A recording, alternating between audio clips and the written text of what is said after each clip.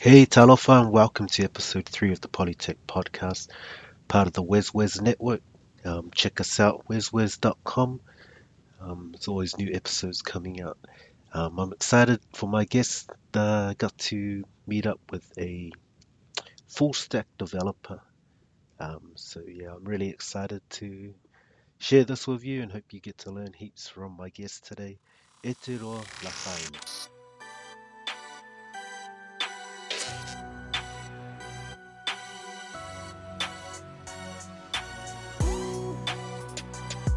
Welcome, Welcome, welcome, Talofa. welcome. Welcome to the Polytech podcast. Yeah, we're getting a bit of delay, I think, but we can live with it. Mm-hmm. Cool. So, hey, thank you for jumping on. Hey, before we kick off, is it alright if I just jump into prayer and we can talk about that if you're not okay with prayer Oh, later no. on? Go for gold. It'll be my Awesome. bliss. Cool. Let us pray. Hey, Lord, just thank you for this time with Ete, Father. We just ask that you bless this conversation, guide this conversation, Father. We just ask that the ears that may hear it, Father, that her story may bless them and just possibly open up this avenue of IT to them, Father. We just ask that any insights are from you, Lord. All this we pray in Jesus' name. Amen. Amen. Awesome. Hey, Jacinda's announcement. I know. Yeah. She pulled through. So what? Yeah. So what are the thoughts? So you've come up to Auckland just on Tuesday. Yep, Tuesday. And then found out on that afternoon that there was a lockdown. And I've been gone from Auckland for 2 months, only because I didn't do my quarantine in Wellington. I did in Auckland. So my dad got ika, and he said, come home. So I had to go make my time back home. But, yeah, so now I'm going back tomorrow morning until it's like level 1. Just so I can just, yeah. You're originally from Wellington? Oh, born and bred in the place okay. of champions, Cannons Creek, Porirua. Let's go. Oh, true. Okay. Oh, so see, that's how ignorant I am. I'm just thinking, she's in IT. You must be from Auckland. Oh, you know. Oh, wow, cool. Okay. And so you came up on Tuesday. So how was was there any quarantine or anything to come? Because it's nice. That's a shock for me at least. The Auckland separate from everyone else kind of rules. Yeah, exactly. Yeah, no, it was pretty all good. I came just before they locked down, so I had a bit of a drive to just check what it looks like out of the borders, and there's cops there. But because on the COVID website, if your primary residence is out of Auckland, then you're allowed to leave. So, all my stuff still has my Wellington address, so let it bolt. Okay. Oh, shucks. So you're gonna try and bounce tomorrow and try and get out of Auckland? Yeah, I think what's it called? So I'm gonna just bounce tomorrow, but it'll be good for me because I flat with 3 of my 3 girls from church, and they've all gone back home. Up okay. here and then it's just me at the flat. So I came to my partner's place and just stayed for a few days until I got the kind of the haps of what's happening, and then from there I'm off to the place of champions now. Oh, wow. So Wellington. So you were born and raised in Wellington? Yep, born and raised in Cannons Creek. I was raised AOG. So okay, yeah. Yep. So my parents are whiwhiaus for AOG. Oh wow. Yeah. So this was around when I was in my last year of university, but I grew up in Porirua AOG, and then I left when I was 18 to come study computer science at AUT. So up here in Auckland. Yeah, everyone's like, you should have done it at Vic. Well, back in those days, but back in those days, so I was those kids that actually read the actual programs. Back in 2014, all the other universities, they would because it's under a science degree, your first year would major in biology, physics, and chemistry, but AUT was the only actual science. Yeah, like actual science, and you only specialize in the second year. Where with AUT, you just specialize straight away in your first year. So, okay. Yeah, not many Samoan girls do what I do. One, because girls are meant to. I'm the youngest out of two there's two older boys, so I'm into, kausiliainga, but I do it in a very different way, and I'm very blessed that I got an opportunity to do this because I would have been stuck in Puriroa for a long time. Wow, yeah. So that's amazing. So what was school like? Like going before, I guess you got to decide I want to go to college and chase this thing. Oh, so school was different for me, especially at church. So at church, everyone around in the community always went to a school in the suburbs. My parents sent me out to town for school. So for primary school, I got sent out to Johnsonville. Sorry, I'm ignorant to how far things are in Wellington. So that's all good. So Johnsonville is it's not that far. It's like a 20-minute drive from Puriroa, but it's just like Johnsonville is like a Pamua. Oh, not Pamua. Sorry, a Remuera. Okay, yeah. Yeah. So my mum and dad sent me out those ways, and then for college I went to Central, which is like you could compare us to like St. Kitts and stuff. So I went to St. Mary's College.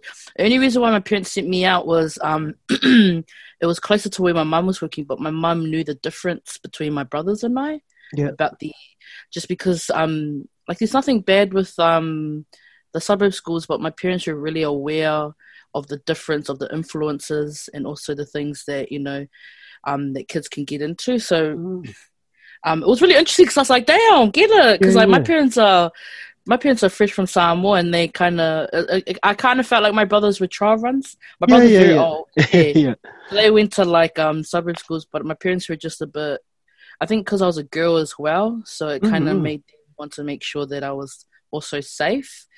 But I still respect the hood, even though I didn't go to school there. I always came back after 3. So and that's the big thing. I think your parents realized that there's a system, and these schools kind of know the system, so that's kind of what you've learned, seems like. Yeah, it was an expensive system, I'll tell you that, but I'm very grateful for it because I'm very happy that I can come back and help my mum and dad and also the church. Very big, I grew up in the church, and you can never take a girl out of the church. You can take on a journey, but the Lord will still be there, I'll tell you that. Oh, wow. And so, so I guess coming out of, good schooling and knowing the system and the world's your oyster, what made you choose computer science? So it was, I was studying chemistry, and my chemistry teacher got me to sign up for a scholarship called the McDermott Institute, which is an institute for nanotechnology in Victoria, Massey, and Auckland. So it's like, little researchers. So I got given an opportunity to go to Palmerston North for 2 weeks to study nanotechnology. But while I was there, I just pulled up in a room that was just full of like computer science greats. And I was thinking, hey, and I was looking at all the old computers, all the old fax machines, and they had this massive plaque. And then all this I was looking at this plaques, and all the plaques just have like names of like computer science greats, and too low. But all I saw was just Palangi names. And I was, and I was going, and I just looked at it, and I think at year 12. I looked at it and I said, all right, let's give this a try, and we'll see what it's like. So I ditched my nanotechnology class, and I just hopped in one of the summer school computer science classes, and and my first project with them at year 12 was to do a GPS system that navigates on your phone. And ever since that, I got a bit hooked. So that was kind of the shining light, I think. I'm very grateful for chemistry because I really love chemistry. That was my jam. But then like chemistry, like proper like periodic table and this and that. Yep. So I did a lot of that for my research. So I studied computer science in uni, but I'd go back and do chemistry research papers, which were not related to anything to what I was doing for my degree, but it was good experience. But from that computer science kind of like awakening to the experience I did throughout my degree, like because when you're doing chemistry, you're stuck in a room. Yeah. And like, if you're not in like a lab, it's an underground lab. And I did not like the fact that I had to stay inside. Like, I love people and I love Yeah. computers. So I think after that trial and run throughout my uni days, and also that time I saw when I was year 12, I got really hooked at computer science. So yeah. Yeah. Bless. So I'm not formally trained, so I haven't gone through the computer science route of getting into technology. So I guess I understand. I guess whenever I kind of describe my experience in IT, it goes an inch deep and a mile wide because it's like a generalist, really, but it's kind of like ask me the hard questions, and I'm like, talk to Ete. That's what it is here. Oh, bless. Do you mind me calling you Ete? Like, just Oh, go for it gold. all, I like, love yeah. it. You're all good. So it's it all like Love Island, like so. I guess so. Someone Full someone. full okay. So Yeah. so mum and dad, where are they from? Dad is from Whangapo and Fatsilianga in Savai'i, and my mum's from Lumuenga and also Lefanga in Upolu. Ah, so dad's from the Big Island and mum's from Oh, the mum's flash. your mum's flesh. Oh, you know, can't get wrong with those Kama Savai'is, I'll tell you that. Oh wow, cool. Oh, Yeah. that's awesome. Okay, and so you guys, so mum and dad came over, and then you guys are the first New Zealanders from your guys' family. Yeah. Oh, Mm. my mum has a lot of sisters. My Mm. dad has a lot of brothers, but yeah, they met at Puriro AUG, and Oh, then yeah. yeah, they met here, Okay. and then you know, everything happens at youth. Oh, cool. Yeah, yeah. Yeah. Oh, wow. Okay, so that's an amazing path to get into. So, I guess coming through uni now, then, and I guess those experiences there. So, with your, I guess you looked at computer science and said, I want to change. So, what is the path that you're wanting to take? I guess, right now where you are, where are you trying to get to, like that glean of I want to be in computer science. Oh, like where do I want to go next now in my journey? Yeah. Oh, so currently I'm a junior software engineer, and if I have to be very frank, I don't want to be coding for the rest of my life. Yeah. I feel like there's a bit of a lack of proper leadership within technical tech. So what I mean is a lot of senior developers are lacking a bit of that human touch, but also just something of like cultural intelligence as well. Because in my experience, I want to be a better developer or senior developer, but also a better leader for devs.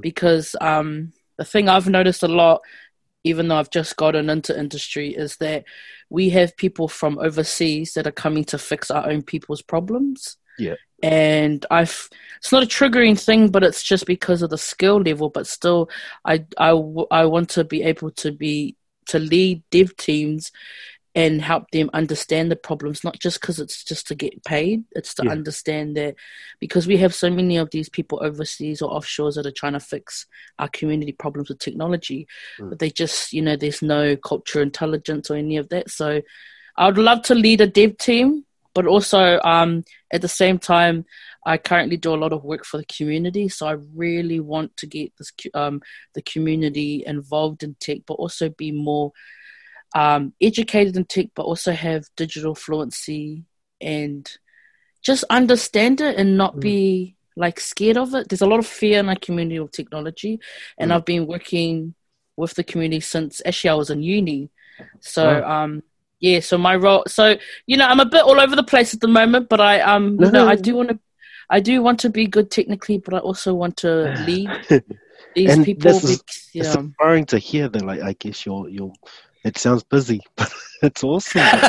So your community stuff, like I didn't realize. So what are you in terms of that? What are you pushing there? So for community stuff, so with my work, because I work for Pam Ferguson Trust, which is a charity, but I work on a startup called Voluntarily. So my work is I'm a junior developer in building the platform. But for community, I go out to schools, programs like EPO. So EPO is a program that goes out to like the Māori community, teaching them how to code in Te Reo Māori, and also using the facilities like the marae to try and get them more in digital fluency, or more digital aware and have more fluency. But with the Pacifica community, I've been working with them as well to help them teach the kids about how to code in Samoan, Niue, and Tokelau and Tongan. So I've been teaching kids how to code on that. Currently, I'm doing work with the Tokelau community for helping them build a language app. But I do a lot of work of going into to teach the kids and stuff. But along with that, I also talk to the parents. Yeah. Oh, it is a hard job with our parents, especially our Pacifica community, because there's always this there's the lack of resources, which is the key thing that I've noticed, but also a lack of just a bit of education on the technology side. Like if you tell them something that they should be careful on tech, especially our elders, they will use that as a fear and tell the kids that they have to not use the device. That don't use it at all because there's a fear. But that's the thing that I've been trying to break with them. It's like we're only saying to keep an eye on it, but don't deprive the child from the opportunity from using technology. So there's if I have to be quite frank, the Māori community in tech is thriving. I'll be really honest. Okay. I've seen that there's so many developers coming in through the Māori community, and also their elders and their kaumatuas that I get to speak with them. They're very open to it compared to our Pacific communities. I have such a heart for them, but there just needs to be a bit of a more push. Currently, there's a lot of talk happening. But there's no further actions, and the only reason why there's no further actions is because one, there's not many of us who are in tech that are aware of what's happening. Push the same conversation. Yeah, they can push the same conversation. So that's currently what I'm doing with the community, and it's a lot of conversations, and I feel sorry for our communities because they've heard the same conversations over and over again. But it's more of trying to push past the next stage into building something for them to get started. Shucks. So is there many like you doing this? Like, I guess there's when you say lack of resources, that like the families in terms of having access to a computer? Yeah, it's pretty much having like computers or laptops, because in the first wave of COVID, that laptop situation they're having with the government was a bit iffy, because what I noticed was that a lot of kids that were in high decile schools were given laptops even though they could afford it, where with low decile schools they were only given a few laptops but not enough for all of them to use. So I kind of had I used most of my afternoons to go and send out laptops, because the Spark Foundation gives out their used Spark laptops. Okay, to recycle the charity. It that way. Yeah, to charity to send them out. But it's so who keeps an eye on that? Who should be keeping an eye on that? On the resources? Yeah, to make sure that every kid's got a laptop. Like, I guess I'm already at the assumption that all these kids got the access to these things, and then to realize there's still a problem, there's crazy. Yeah, there's still a problem. It's I personally don't think there's kind of a blame game. I feel like there's just some of our communities can't afford it. But there's the laptop alone, but you also need the internet. So I guess a connection in the home as well. Yeah, so I feel like who should have a look on it or look into it should be community leaders, and I personally know they have. It's just there's this thing where, because currently corporates are actually willing to give out resources. Well, that's what I feel like. There's so many corporates that want to help, but there's just, unless you kind of put up your hand, they're like, well, now I've got 20 to choose from. What do they actually do? Does it align with what we're trying to help?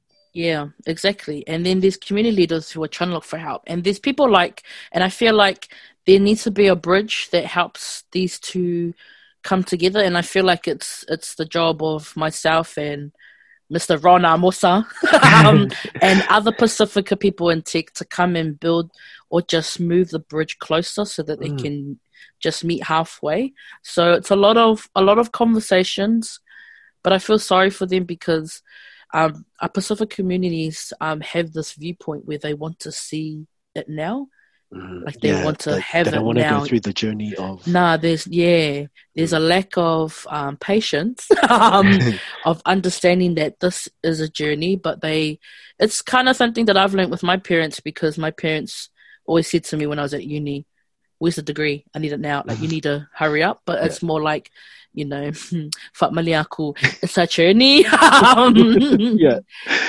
But yeah, there's a urgency with our Pacific communities, but we need to tell them that this kind of problem it's not solved overnight. Mm. It's a thing that we need to try and drive our next generation, but also the current generation for change. Because I feel sorry for them, because automation is taking a massive toll, meaning that all these jobs that labor intensive jobs that our people are really skilled at is going to be gone. But we need to teach them how to control these automated softwares, these automated like bots or stuff, because the only people that understand the flaw are them. So it's best to put them in front or behind the automation stuff, so they understand how it works. So it's a lot of that. And I never knew in my life that I'm only like 24, and I never knew that I'd be, because usually when you're in ComSci, the vibe is, we're going to finish uni, we're going to get into a big four company, we're going to, go hard, go home for our career. I kind of went the other way around, and I was like, no, hold up. You go make your big four money. You do you. I need to make sure that by the time I'm up here, they need to be right behind me, like my people and stuff. So it has been, I am a bit different, because I don't want to go into corporate straight away. I just want to go and help our community. And it's interesting, because I've had opportunities where I never thought myself as a young person would be able to sit in the table. Yeah. Like, I never really thought that someone like me would be able to be listened by community leaders that I've met. Especially, I met some in Porirua, and I was like really shocked that they would listen to me, because like in our communities, like, I'm not even meant to speak. I'm meant to be in the kitchen. I'm meant to do all of that. But I felt very like honored and respected to come forth with the skill that I learned to bring it back home. And home doesn't need to be Porirua. Home can be anywhere our people You are identify at. and where our people are. Yeah, exactly. So I'm very blessed and honored to be in this position. It's amazing though that like you say that you're honored to get a seat, but it's obvious why you get a seat at the table. Was it hard to get the seat? I guess everything's that you're a female in IT, and you're a brown female in IT as well. So, was it hard to get that seat, or was it okay? Like, it's the back of your work. Nah, I was fighting. It's like, the skinny girl. Like, imagine like a skinny girl running towards all these props. I'm just like, ah! Yeah, it was the hardest thing ever, eh? Yeah. Yeah, and especially for our community, it's trust. And you can't just rock up there thinking you're fair boko and you did a degree. No, you've got to show through your service. Yeah. So, it did take a lot of work. I think the hardest one to put, out of the two worlds that, we currently are in, with the Western world and our cultural world, I think the hardest one for me would be the cultural world, because I knew that I need to serve our people in order to sit on this table, but also to try and shake things that have been lingering in our community for too long. Like, to shake them into tech is hard. And I think I've had my moments, but I think it was totally worth it. But even though I said that the cultural bit is harder to get a seat on the table, I think it's the same for the Western world. I tell you that. It's the same hurdles. Or same similar. hurdles. Yeah, and you kind of like, I feel like especially Pacifica people in tech, we have to handle these two worlds very carefully, because you don't want to be a whepoko over, we get it, you make 6 figures in the Western world, but you forget about everything of your Samoa and also your angangu'u on one side. Where with me, I'm trying to hold on both. And if I have to be very frank, I would rather drop a bit of my Western life so that it can hold on to my people, because, if anything happens, there's always people to help us at the end of the day. So, Yeah. but the Western world, oh my gosh, so many kingaulus. I have never. Well, Oh what was my it like gosh, studying? So going back to your studies, I guess coming in computer science, yeah, that's Western world because you got to get the degree through this way. What's yeah. that like? What was that like? It was Was there many sisters, brothers? no. So so No, no. Let's just finish that. No, no, no. close question. Thank you. It was Next. first year programming. 200 were in programming. Out of the 200, 30 or 20, around 30ish were Māori Pacifica. Second year, that 200 dropped to 30. 5 were Māori Pacifica. Final year programming went to 10. 2 were girls, and I was the only one in programming that were of Māori Pacifica descent. All right. So the numbers are very, they're not, I think they're improving, but slightly, but there still needs to be work done. If I have to, if I have to actually have an overall look, our Pacifica people are very good at mathematics. There are so many Tongans and Samoans in mathematics. I was like, guys, come over. I was just like, it's the same thing. Yeah, and I think there's a thing and maybe, I don't know what it is because a lot of Pacifica I know are really good at maths and they wonder how they understand, and it's maybe the way it's taught. Because once they get it, they're geniuses and they just laugh and go, oh yeah, you guys probably didn't like it because you're a teacher, but you're good at it. Yeah. They're really very smart minds, I'll tell you that, in mathematics. But it's just there's not enough. There's a lot in engineering, and I think that's a bit of there's a confusion through a lot of people in our community about engineering and computer science. Totally different. So in engineering, there's a lot of civil engineers, mechanical engineers, so that's that thing. But there's a problem where people try to bring computer science and engineering together. We have computer engineers and they're called computer engineers, and it's that confusing possibly. Yeah, and it's essay, like it's wrong. Like I'm coming from the experience of going through a totally different vibe. It's not many. When I was in computer science, if we had like a group project, no one would want to come and buddy with me. Because they have little cliques, which is because there's a lot of singers in gears, but because the aim for them is to work together and pass every paper together. But if you put them in a group, they try to separate from you. But I feel like they do that, but they're very, but if you come and do like a group presentations, us Pacificas would just rock up. We just don't even need to study. Yeah, we just know exactly what we're doing. You can't put it on the information. And you're like, well, it's easy. We'll just tell the story of what it means. Yeah, exactly. But I was very fortunate in my journey because not only did I do uni, I did a boot camp for programming. So it's called Dev Academy. Before or after. During? Oh, okay. Yeah, so I did the best of both worlds, as people think it, where I went through Dev Academy after my internship. And that was like a 3-month program of just bootcamp, JavaScript, React, and Redux. So a lot of people that want to join tech either do 2 routes: go through uni, get the debt, do the years, or go through boot camps like the ones I did at Dev Academy, where you just go hardcore coding for 3 months, get a certificate, and then you get into industry. Because tech, you don't really need a degree or anything. To make sure you know the skill. So I did both of them, and comparing the two, the Dev Academy was more cheaper, but what's it called? It doesn't teach you things like, methodologies like Agile. And to be well-rounded, it's just... to be well-rounded, but to get in there faster is to go through here, but you do lack the learning bits that you learn at uni, like with like the way you work and stuff. But it's interesting. It's very, I feel like our people can do it, but I feel like there's too much of that fear that's happening at the moment. Yeah.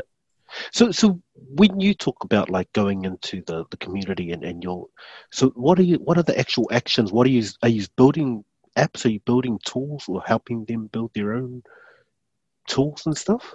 Yep. So for my work, we actually We do build apps, but we don't want to just build apps because Yeah, there's no, yeah. So because I what we guess do everyone is, thinks, oh, I just want to build an app, and so everyone yeah, just thinks of a great idea, like how can I make that an app, and yeah. people think that's IT.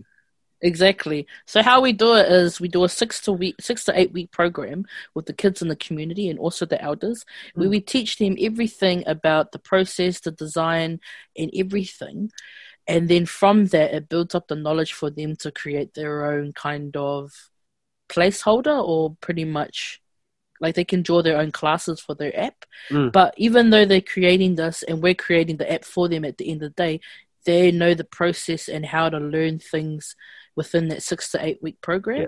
So, we're giving them what they want, but we don't want to just give it to them. We want to teach them how apps are done, how to do this. But the cool thing about the cool thing about our program is at the end we teach them the importance of not just being a game or app developer, but to be an indigenous game and app developer, Mm. because there's a very we call it the mana approach, because they need to understand, yes, there's not many of us in this industry, and yes, you have now the skills and the tools to build something better for your community.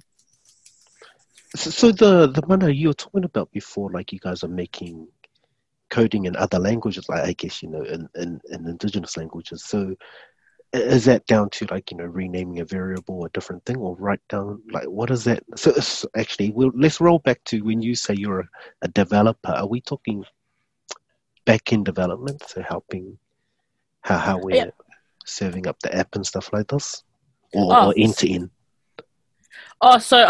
So for me currently, I'm a full stack developer, so I've done back end, front end development.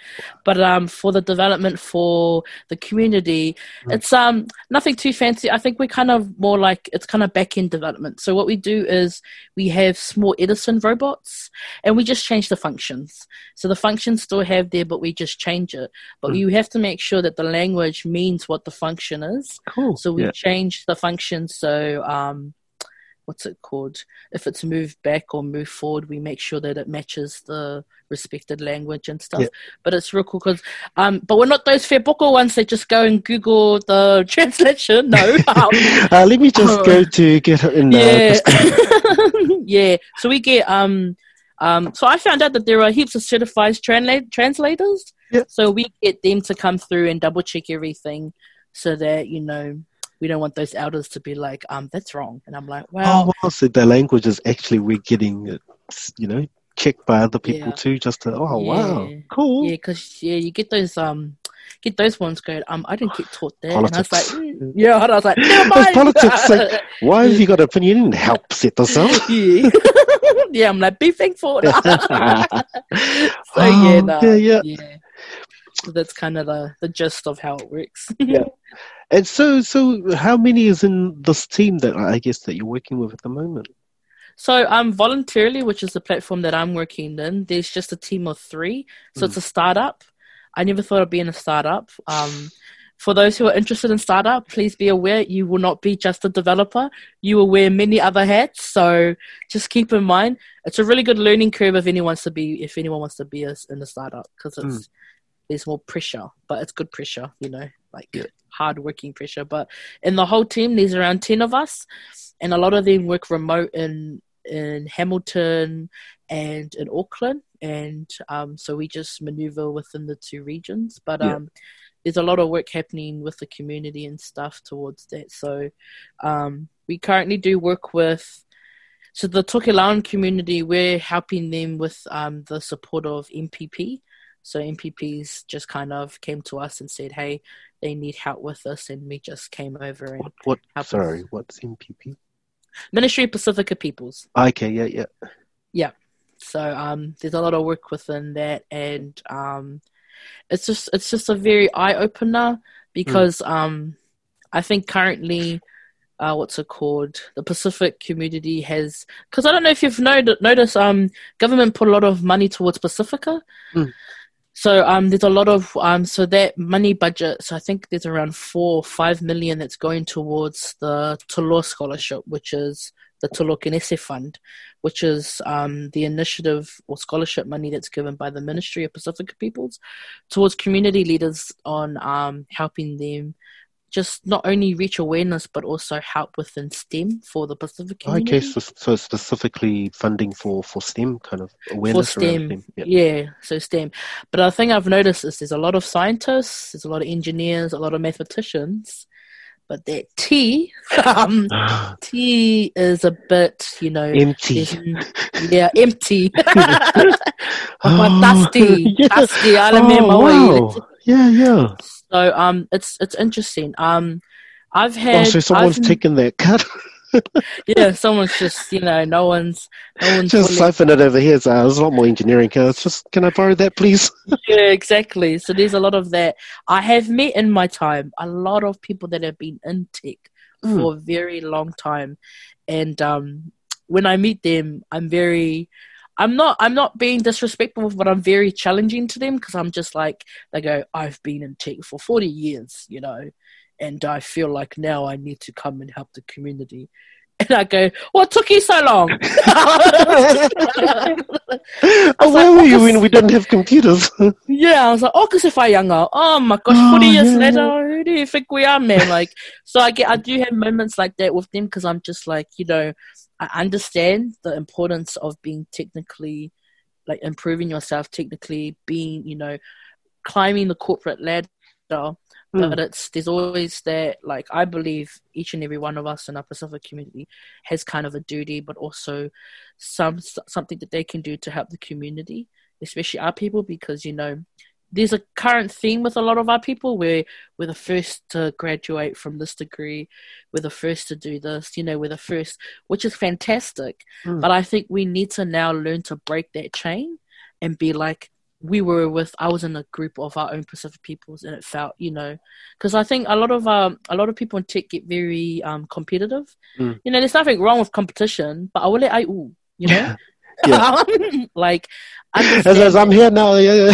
yeah, I was just like, I'm here now. I'm like, hey, cool, overboard, eh? Like, come down, because I've seen that, and and I'm very I was like, thank the Lord, I have some confidence to tell them to just, hey, don't forget we're still here. Mm-hmm. So that's kind of the theme that I'm going Sorry through. to hey, there's Morgan.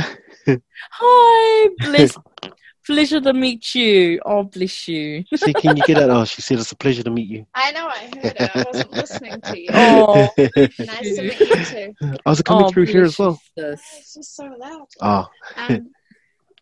Nice to meet you. Do you want to? Oh, bless you, sis. We're recording.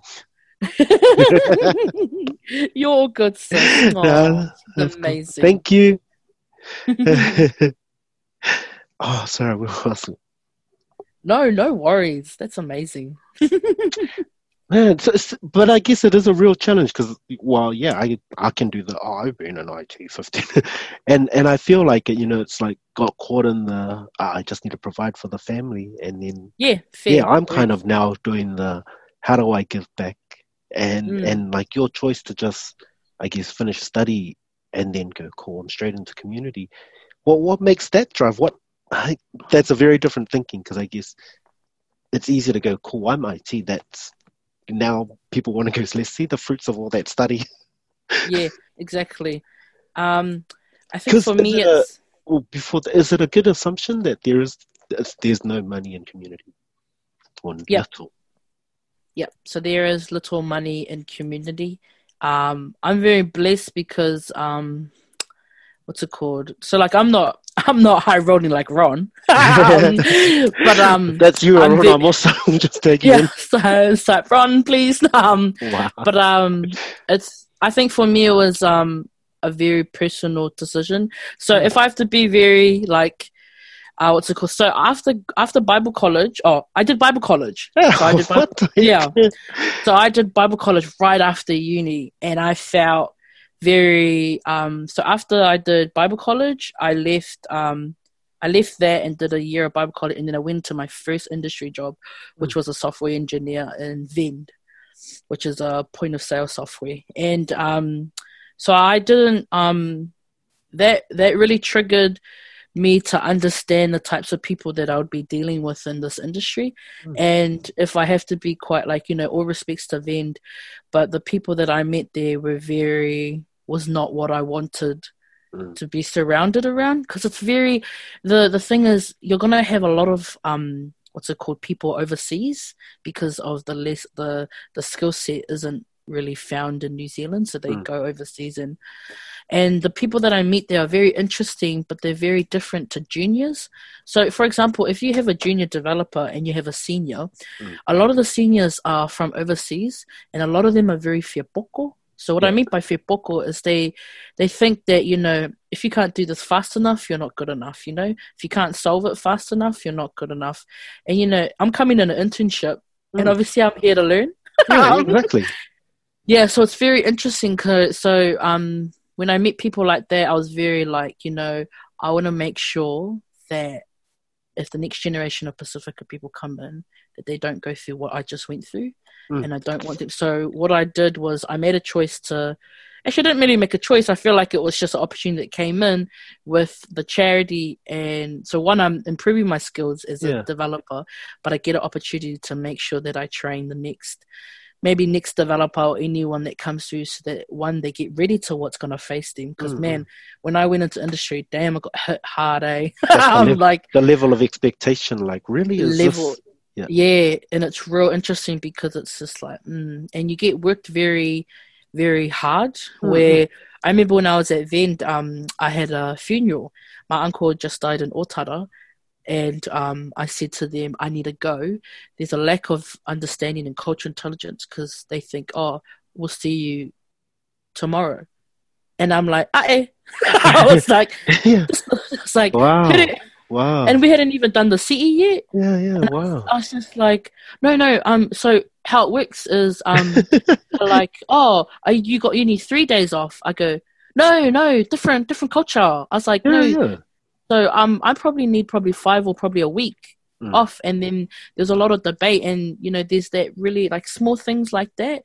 Yeah, it's very hard to. So I felt, you know, I'm very blessed to be in this place that I am now voluntarily, but I'm very happy to improve my skill now, even so though you can change the game of. Yes, because the game is I've finally understood the game, and if I have to be very frank, it is a tough game. But I feel like the work that I'm doing now with the community and getting them ready will benefit. And, you know, I don't know if I will see the results in my lifetime, but I know if I can contribute to this, then it would make me feel more happier. But I know the money thing is a big factor. Don't get me wrong, it's a big thing. But after I did Bible college, I felt very convicted that, like, you know, yes, it may not be the money now, but you know, the Lord will provide.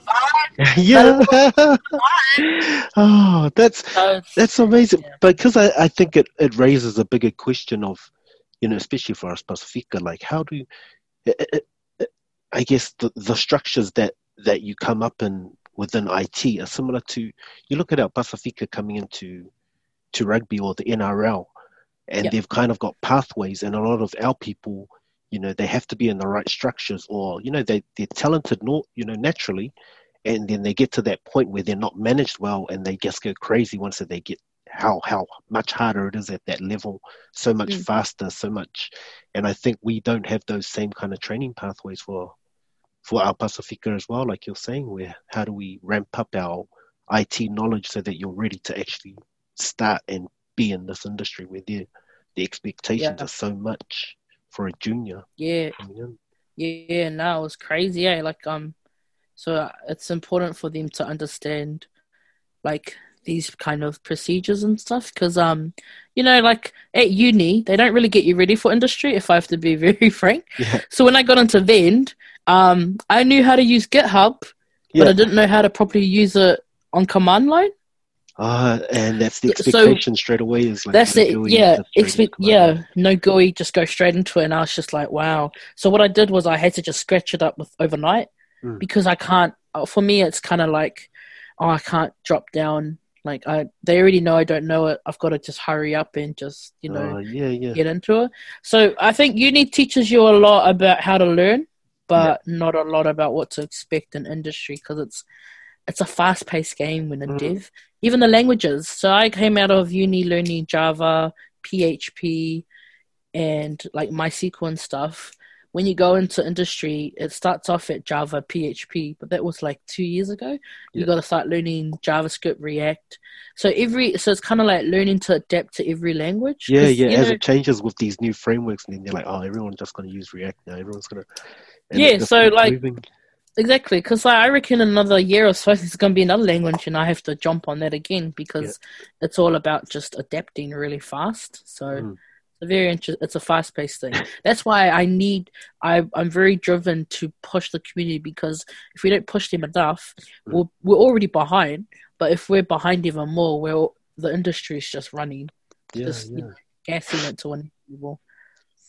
And and that's where I struggle. Like, I guess being down on the ground where you get to see and work with the community, what are the real barriers? Is there a lack of interest or just a lack of understanding about what IT and how it can help? I think, lack of understanding. I think we have the wrong people talking to the community. And, I have to be honest, so tech is broad. Very broad. Yeah, very broad. You can be a consultant, you can be a project manager, you can be all this thing, sales. Yeah. And, our people thrive in these kind of bits of tech. And then they come in and teach our community about tech when they're not the ones that are actually touching the actual technical tech. So I feel like we need more technical tech people that are of Pacifica descent to go in there, because they can really tell them about the nitty gritty. But the problem is, there's not enough people in technical tech. So that's the thing I've noticed. And because tech's so broad, you bring in lawyers, you bring in accountants to come speak to our communities, but they're not the ones that are touching the actual product, the technology. That conversation around technology. Yeah. And that's where I always struggle, because everyone, you say technology and people say coding, but then you always end up with a manager of IT or a admin person, and not necessarily someone who's coding, but everyone thinks of IT as coding. What is it about being a coder that, like, what is it for you? I guess personally, no point trying to general it. For you, what makes it interesting? Like, you've got a love of chemistry, and then you said, and then I just saw something and I wanted to get into IT, but like specifically coding. What is it for you that coding helps you do? Coding. So for me, coding isn't a very, because if you talk to other devs, they're like, oh, I love problem solving. For me, it's I wanted to do it because no one else was doing it. Like a challenge, just to. I looked around and I was like, yep, this is my class. Like, literally, that's who I am. If I see, you could put me in other jobs, like if I thrive in consulting and other things because I love to talk. But I'm a type of person that focuses on something that I know that, one, there's not many people in it, and two, it's something that I need to challenge myself. So coding to me is a lot of it's a lot of problems coming at once, but I thrive to solve them, because one, I always boogie dance when I solve it, but two, it pushes my mind and my brain to just work harder. So I'm not a very typical dev where I feel like coding is like bomb. I love the thrill. Like, you could say that for me, but for me it was because no one was there, and I took the opportunity to just take it so that I could challenge myself. And it is hard. I have to be very honest. It's hard, especially if I have my parents calling me every hour to check on me, and like I have family coming in. Because family just come in randomly, and you're trying to box yourself to solve this one thing. And, there's a lot of family problems in it too, because they think, oh, you're snobbing us. But it's like, no, please, listen. And that's interesting, because you think of coders, and a lot of the people who love coding or get into it so much is because they've got so much time. These are the kids that just sit in their room and they've got, an extra 7 hours after they finish school to just code because it's fun. Whereas I guess you're very mummy's, the parent's kid that has to still do for else. Yeah, I've gotten so worse. This is how bad I am. To load to my church members, I've taken my laptop and coded because I'm behind the PA system. Yeah. I've literally coded in the middle of a church service because Just I had trying this to is the only catch up. this is the only time no one interrupts me because it's church. Mm. And the Lord praise him because I did my English at the end, but like I had to, like, I've gone to that point in my life where I have to take the laptop with me just to finish the code, because the only time no one interrupts me is when we're in a place where they're not where they're busy. Mm. So like you'll just see me just coding because I know that's the only time. But yeah, man, our families, man, they don't leave us alone, eh? Yeah. Like, honestly, if the door's closed and you're just trying to focus. Nah, there's always are you hungry? Do you want a drink? And I'm like, Stop ignoring us in your room. I know. I was just like, man, honestly, I was just like, do we want to pay the bills? So yeah, no, I'm a very extroverted person, but it comes to a cost for my work because I need to really sit down and just, because I'm a visual learner, so I legit would write all the code on my walls, like have a paper and stuff, and just try and figure out the algorithm so that. Because other coders, they just click and On figure out. Yeah, but with me, I need to draw out the class diagram, figure out the infrastructure, and see I'm not meant to do that as a coder, but it's important for me in my learning that I understand. Because that's where devs kind of are short at. So we're very short at understanding infrastructure, which is kind of the stuff that Ron does. Yeah. So we don't really care because all we do is code, but I find it important for my learning so that I'm like, okay. What happens when I pass it over there? Like, yeah, don't blame me. That's your fault. Oh, well, yeah. And so that's the thing, like, is there a time limit on this startup, how long you're going, or is it just while it's exciting until you see how to progress it?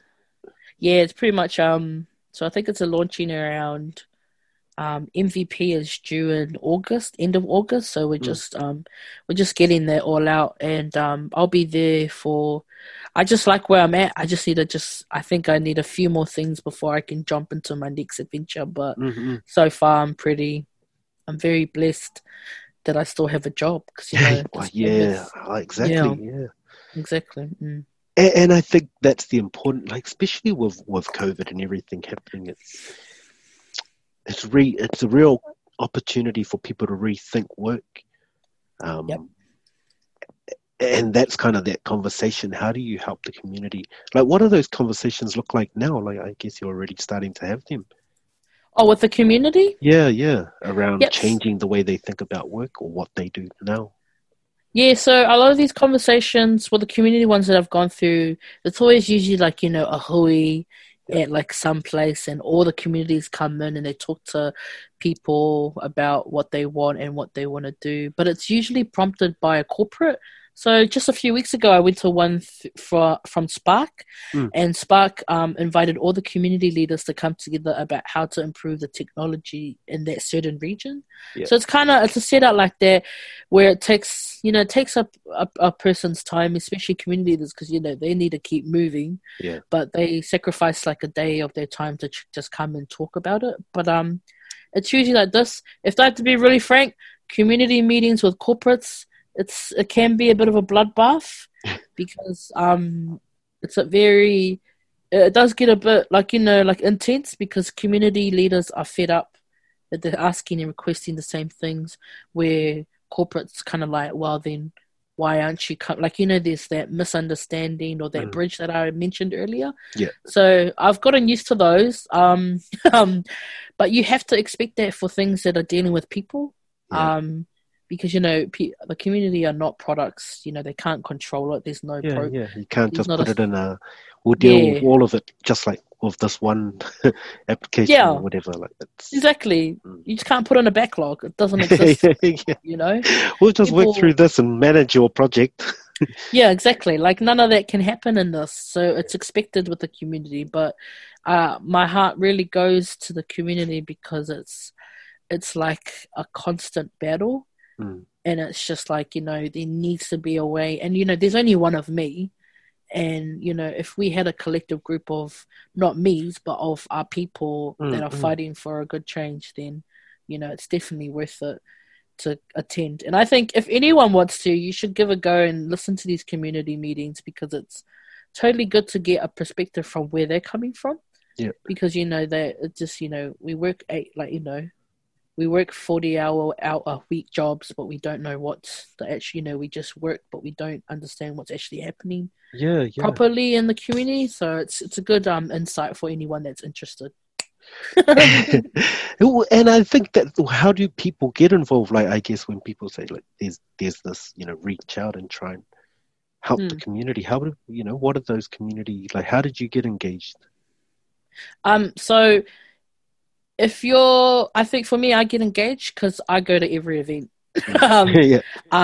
Don't be ma, because to be honest, there's no need to be ma in this situation, because if you're going to be ma and you hold back, you're one less person that's going to, you know, especially from my own people, to not see this, because I go to every networking event involved in tech, and I think we need to be involved in these networking events. I know networking is a bit of a, you know, small talk is annoying, but the small talk leads to big doors opening, and especially when it if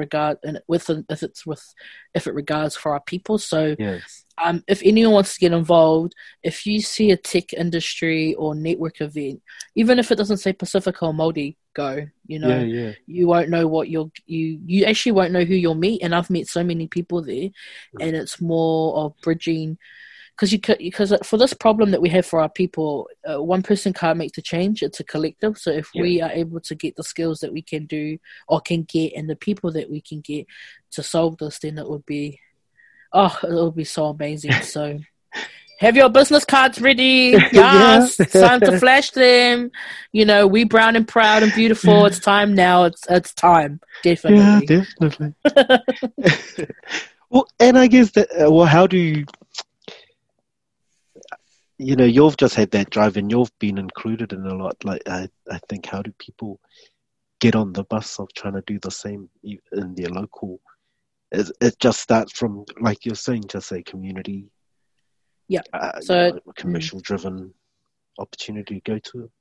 Yeah, I think before you actually do it, make sure you have the time, because the problem with our community leaders is they have no time for people who come in, talk, then gap. Yeah. So always make sure you have time. You've got time to commit to this. You've got time. Yeah. Because like you mentioned, people need to live life. They need to make sure their families are fed and, you know, life is living. But what's it called? It's important for you to make sure that you're willing to be committed, because our communities have so many stories of people that are, like, they're not even our own people, but people that are involved in tech that just come in, show off, then gap, which is not fair. Because one, you talk to the community kids and they're like hungry for more, and then find out the week or month later it's ended, it's done, and that causes one Pacifica kid to just lose focus in tech and move on to something else. You know, so always make sure you're available. And don't overcommit. Like, honestly, you're not Jesus. I'm just like, you're you. So if it means an hour, a fortnight or whatever, it's better than nothing. So, but to get involved, make sure you know what you're talking about. Like, don't come, like, you know, if you know tech, or if you're not even in technical tech and you're in the tech industry, talk about that. Stick to it, because you will connect the dots and you'll find the right people to speak about it, because there's too many people who are thinking they know what happens in technical tech, but it's not like that. And that's another thing, the I guess the muddy waters when it comes to IT, because people hear all these, you know, code or developer and thrown around. So I guess for your role when you were at Venn, what was your technical title there? Your actual role? Oh, my actual role was engineer. So they don't call them software engineers or anything. That's just called engineer. Just engineer. So I did a lot of work in payment, because it's a point of sale software. So I did a lot of work in what's it called? A project called Fifinga, which is called emails. So email templates and payments. So I did a lot of integration work and also trying to do the functionality for a lot of those things. Because it's so funny when I go shopping and I see people use Vend, just have a bit of a giggle. I'm like, I did that. So you're doing the coding, so whatever they type in, that's the kind of work you do, and that's speaking to what people type in is what the system's going to do. Pretty much. Yeah. So it's a lot of big things that happen there. But that was my technical role there at Vend. Yeah.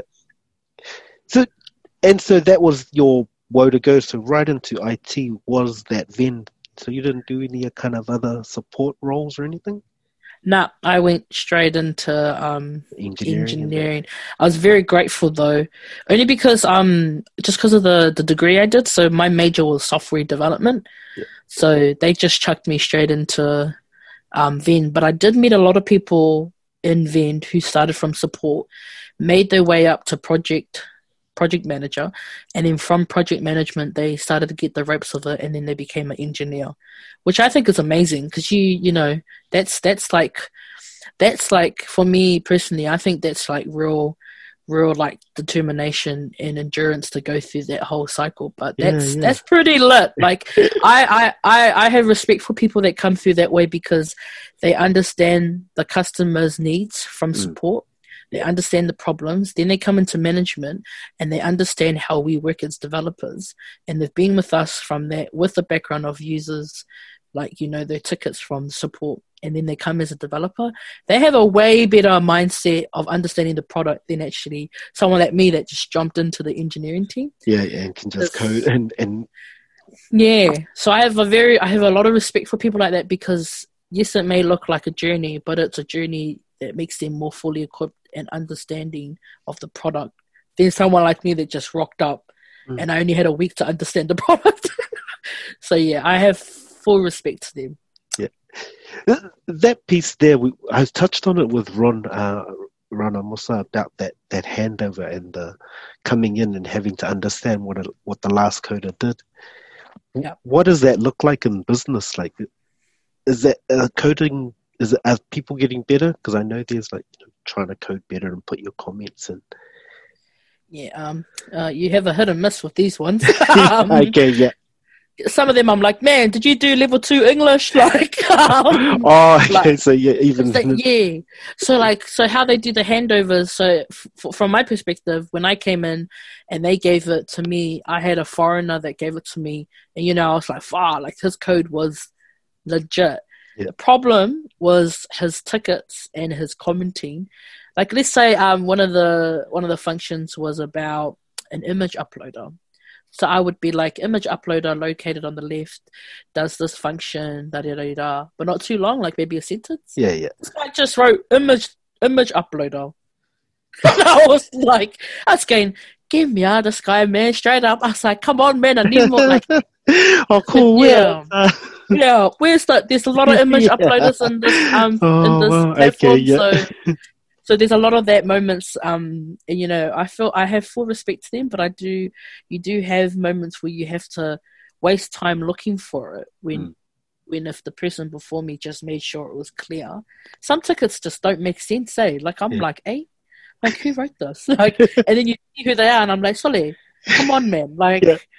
I was just like, you don't have to be like, I'm not saying you have to be really good at English, but you just got to make sure you explain what you're working on. Yeah, yeah. And that's a massive thing in dev. A lot of people, even pull request, still the same thing. One word pull request, and we're like, wow, I'm like, where am I gonna go look for it? Like, so you have moments like that where you just scratch your head, but if you know how to write a proper ticket, they'll see what you do, and they actually copy the way you do it, which is good. But like, it just helps. But it's a lot of time consumption trying to figure it out when really the person should just read a dictionary and or asked for help, because there's moments where people are very whakama, like, or ma to just try and ask help just how to write it. You know, there's no ma in it, but because the industry is always about being the best, then you know, that's the best. and that's where I wonder, was it a cultural thing? But I think it is the industry where everyone doesn't want to say they got it wrong, and And I Yeah. don't know what drives that. Yeah, because when I was at Vent, I was so not ma because I was fresh. I even walked over to people that worked on Salesforce. I go, hey, I've never heard of this. I was like, what's the CRM? Tell me Yeah. about it. And like they're like, but are you working on it? I go, do I need to? I was like, I've done my work, because it's good to hit these people because they're good for a certain reason, like they're good for that particular job. Mm. So while I was there, not only did I learn about coding in front end and back end, I also learned about architectural designs in Salesforce. So like Yeah. I pushed. So there's a lot of, and they get very interested, like, what's she doing? And then I turn around, I go, I can hear you. I'm just like, I'm just trying to learn because this is. I don't want to be that type of person that goes into an opportunity and doesn't sink in. Like you just gotta Take the squeeze in chance. there. Yeah. Gotta take the chance. And there are a lot of smart people in their office. So I would use it before you lose it. So it's a good use. Is that just you though? Like, where does that come from? Because that's not very That- much our culture. We're not like that. Yeah, that came from me. Because I don't know, I just like I even spent a few hours to talk to support about what work they do, and my senior dev was asking me why did I do that. I go, because I need to understand the problem. Mm. Like maybe it's not my allocated job, but I want to hear what these people are doing. Yeah. And figuring out how, because I was like, you didn't give me a tour about what these people do. Like you just put me on a desk and told me to code. Like I'm here. How was everyone with you doing that though? They were okay, or were they a bit? Very, very shocked. Yeah. Because the intern usually interns are the bottom of the food chain, Yeah, you just go around and do what everyone tells you to do. Yeah. Where with me, I was like because that's Make just the most me. of your chance. Yeah. Yeah, and because my mum didn't raise a fool, Yeah. And even if I had, even if I didn't get a job out of it, I knew how a software company works, and a lot of the seniors in my teams noticed it, and they were really amazed. Like they were like, interns don't do this, and I go, but I'm not just an intern, Yeah. I'm it's a raw Rafael, And I did whack stuff, like I would bring my Sanborn flag, and put it on my table. Like I had so much pride for who I was in this company because I knew that no one knew who we were. Mm-hmm. So it got so intense for me at then that I went up and I did a full company speech about why Waitangi Day is not just a public holiday. Wow. And the reason why I did that was because the whole week leading to Waitangi Day, all you see is day off, woohoo. And for me, it's like, man, do these guys really know why we're having a day off? Yeah, so I put my hand up and I said, I want to do a speech to the whole company. So the whole company came in. I was like, good evening, ladies and gentlemen. Well, welcome to Iti Talks. Little did you know that you're not just having a day off for no reason. Sit back and relax as I tell you why we're all having a day off. Oh, you did a whole presentation on what? Yeah, but I was very careful because you don't want to get into politics. But the main thing I was trying to highlight is that we had forefathers that fought for our different kind of nationalities to be on this land. We're very grateful for our Māori brothers and sisters for this opportunity, like for us to come together, even though we have tensions, but it was bloodshed for a future now. Yeah. And you should have seen it, Tana. Oh, kasi kangi pepes, eh? Oh, wow, yeah. Yeah, but what was the majority like? I guess because you're saying a lot of your seniors are foreigners and that. Yeah, so the dev team alone, probably 50% Palangi, and in that Palangi, French, European, from England. The rest are Sainga and Inkeos. And then the whole company was full of Palangis and Saingas. Yeah. Oh, wow, and, okay. So I was a very ruthless intern. Oh, that's good. Yeah, but I wanted to make sure that when I go into Vend, they'll never forget me when I leave. Yeah. And how was that received? Like, when I left, or no, the presentation, like just very well because because there was one Māori developer that was in there, and he got up and did a waiata, and I said to him, I was like, oh, bro, I hope you enjoyed that. And he goes, nah. And he goes, nah, because he was a very quiet guy, but he noticed the tension because he's been there for 2 years at that time, and he noticed that there wasn't enough education on there. Like, you know how companies just name stuff under Māori words in IT companies? Yeah, but I'm like, what's the point when you don't understand the actual meaning? Like, you know. I was going to say, because I wasn't sure if you were just using a technical term when you said you worked on one of the projects for Vend, and it was called... Whiwhinga. Whiwhinga? Yeah. So where did that's just a name that they called one of the project names. It's a Māori word that relates to emails. Yeah. So that's why small things like that, like it's cool to call it that, but when you run around and go, oh, day off, I'm like, hey, sorry. Oh, good. Yeah. Yeah. So it's a lot of, I'm very aggressive in the tech industry, you know, no mercy. But it's good because I want, the way I got treated should not be the same. Like, this should not happen again in my watch. I don't want it to happen again for our people, because, you know, I'm thankful, you know, God had my back and I stood up for it. But I know if it was someone else that was, you know, coming in fresh, they'll just leave. They'll just skip it.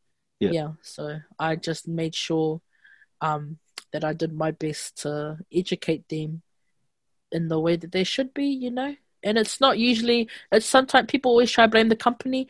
Yeah, you can go that direction, but it's not always that. It's always an individual's like own, you know, drive on what they think, you know, this is and that is. So very honored for that. It was a very stressful time in my journey, but at least I came out of it stronger. Yeah, that's amazing, especially just challenge and do it. So, and I guess that you are a very different person. Oh, bless. So with COVID and the way we learn stuff, I think it's an awesome opportunity for our people to get into tech, especially around the coding. But it always comes back to that question of, where do I start? Yeah, definitely. Our people are very good at learning when we're in crisis. I tell you that. In COVID, I have never seen so many Facebook Lives on churches in my life since then. And I think where to start on something like that, you know. If you're not new to tech, try Touch Tech, you know. So, like, if it means helping your church do live stream on OBS, connecting it to Facebook, learn that, you know, do something, touch it, like tutti on it or something. Like, I think before you go into the depth of it, try and touch or work on some technology that you like. You know, if it's not Facebook Live or something, probably Canva, you know, something that generates something that you want. And then from that, you can start looking deeper into more technical stuff. But a good start is things that we do in our everyday life, like figure out how does a Pack and Save checkout work, you know, like the ones where you do it yourself, like how does that work? How do like lights on the road work? You know, that's all programmed. Everything's programmed. Especially quizzes, you know, those quizzes on like stuff and stuff, those are all generated algorithms that come together with the answers based on what you click. So it's small, like we try and jump to the biggest like tech thing, but really if you start with the smallest things about how things work, you'll start to uncover really what tech is and how tech can work for people, but also how tech can also be dangerous at the same. Like, so people always think about the good, but we also need to keep in mind about dangers in tech too. Like, it's a good thing and a bad thing. But I think if we understand our morals and ethics in technology, then, you know, like, hit on the nail on that one. So, yeah. Give it a try. It won't hurt you. Bless. With coding, it's just something you reminded me just then when you're speaking. I guess it's that convenience versus security, and I spoke to I don't know if me and Ron recorded it, but we started talking about it. Like, when you code, like, people always have issues around, it's just too hard to use, and so how do you get that balance to make sure, you know, people are secure when they're using stuff without making it too hard for them to use? Yeah, so a lot of the things is, especially for coding, when we teach kids, because, you know, if you give kids like a full line of scripts, obviously they're just going to be like, next. So we try and make it interactive, and how we make it interactive is that we can either, like for kids, it's more like scratch and stuff, like drop and drag and then see the actual thing run on the side. Okay. For adults and teenagers, it's like things like Hour of Code, where you can code things in Minecraft, and like it's like more like trying to engage with them, because coding can turn people off very fast. So if we do something that, like, even if there's like a GUI next to it that helps them see the difference that they make, then it's cool. We can use robots to make it so people don't get put off. But I don't know, were you talking about like security, like is the thing that they're doing safe, or do you mean like how do you make them interactive? Sorry, No, I think that was cool what you started going down, because I think my one's more real life in terms of, I guess you always hear of hackers, and I guess that was Ron. Oh yeah. It's kind of, I love getting into it because of hacking. Oh yeah, no, that's Ron, man. That guy's a machine, eh? Oh yep. What's it called? Hackers are. Sorry, I'm still confused about your question. Sorry. Were you meaning like the security of like the codes, or? Yeah, and I guess how you store code, and when people talk about hackers getting information and stuff like that, where does your kind of coding come into that, or it doesn't really, like security is managed somewhere else? Yeah, so usually for developers, we would just code, but we have also cybersecurity developers. So they're the ones that protect us when we're in the inside. So we a lot of developers don't really go into cybersecurity. Well, you can with the history of development. It's the same with what Ron's doing. If I want to go into DevOps or what he does, I can go through the journey of being a developer. But for a developer on its own, we don't really do a lot of security checks. If we do want to talk about more security, unit testing, we have to make sure everything doesn't break. So we do automated testing or unit testing to help make sure that the code that we build is safe and doesn't break. But in regards to security and also keeping the platform safe from people's like Ron or like hackers, we have a team of cybersecurities that come in and take care of it. Yeah. Thank you. So I guess I'm not sure if there was anything else you wanted to touch on. It's been a amazing catch-up. So, but the travel back up to Auckland. So, are you likely to be Wellington-based now with everything that's changed? Yeah, probably after. Yeah, so I'll be Wellington-based until level 1 is back in Auckland, and then I'll be back up here because I flattened the shore. So, what's it called? I'll be back up once everything's clear, but. I can work remote. That's the beauty about being in tech. You can work remote. You don't need to worry about the office. You know. Things are not really disruptive, only if you have bad internet, but you'll be good. So in terms of those communities that you work with, is it Auckland-based communities or Wellington-based? Both. Also Hamilton. I do a lot of work within. So when I was at uni, I did a lot of work with South Auckland schools. Yeah. After that, I branched out to the whole of Auckland. So I did a lot of work in the whole of the Auckland region. I've been going down to Tokoroa and also Hamilton to do work over there. There's a massive population of Tongans, I think, in Tokoroa and in Samoans there, just because of a lot of them are truckies and stuff. So I've met a lot of their families there. I've done work in Palmerston North, massive community group there, and Puriroa, and also done some in Christchurch as well. Yeah, my heart goes out for a small team. Yeah, it definitely is, but it's rewarding at the same time. I think out of all of them, my heart goes a lot to my Puriroa crew. Yeah. But because it's home, but I have a lot, especially for the South Island area. That area's, it's a different vibe down there, especially with our communities, because there's not, like, if there's not many of us down there, but you can sense the difference in there, and I'm very supportive with the Christchurch community down there, Represent! Is it very small? Like, how many families down there from that Christchurch? What's it called? The ones that I've been working with, there are a few. Oh, wow. The ones that I worked down there were like a group of 30 families that I was working with. Wow, okay. What's it called? It's a very, I reckon, yeah, it's a very like Palangi dominated kind of feel down there, and I totally understand. Like, it's so true. It's very different if you compare them to Auckland. You know, there's a more larger community of Māori Pacifica up here than it is down there, but the views are very different too, and the stories are different, which are very interesting. But I think the key thing is that, you know, if we come from the, you know, we may be from different islands, but we're from the same ocean. Definitely. Yeah. So, I mean, anyone who wants to help out, I guess, with your startup, how do they get a hold of you guys or reach out? And Oh, bless. Yeah. Well, what's it called? So Voluntarily is a platform that connects corporate volunteers to community and to teachers. So this came into action when the digital technology curriculum came out this year.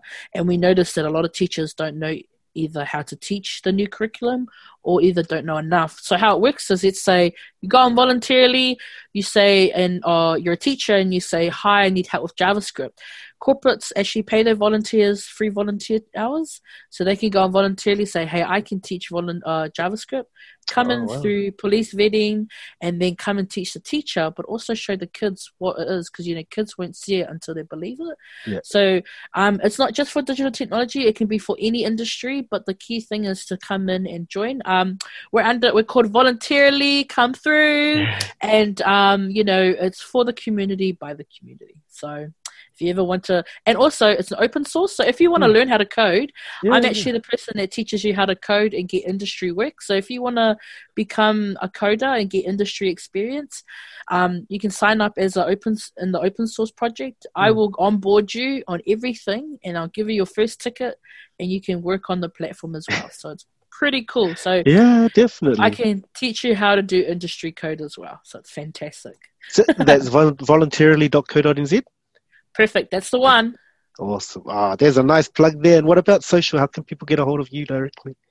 Oh my gosh, it's Evra Lafayette on Facebook, Instagram, LinkedIn. Yeah. And what's it called? If you want to have a coffee, let's have a coffee. Probably be on virtual, but it is an honor and a privilege to meet anyone that's interested. You don't have to be Māori Pacifica to help our people. If you have the heart, we'll be happy to have you on board.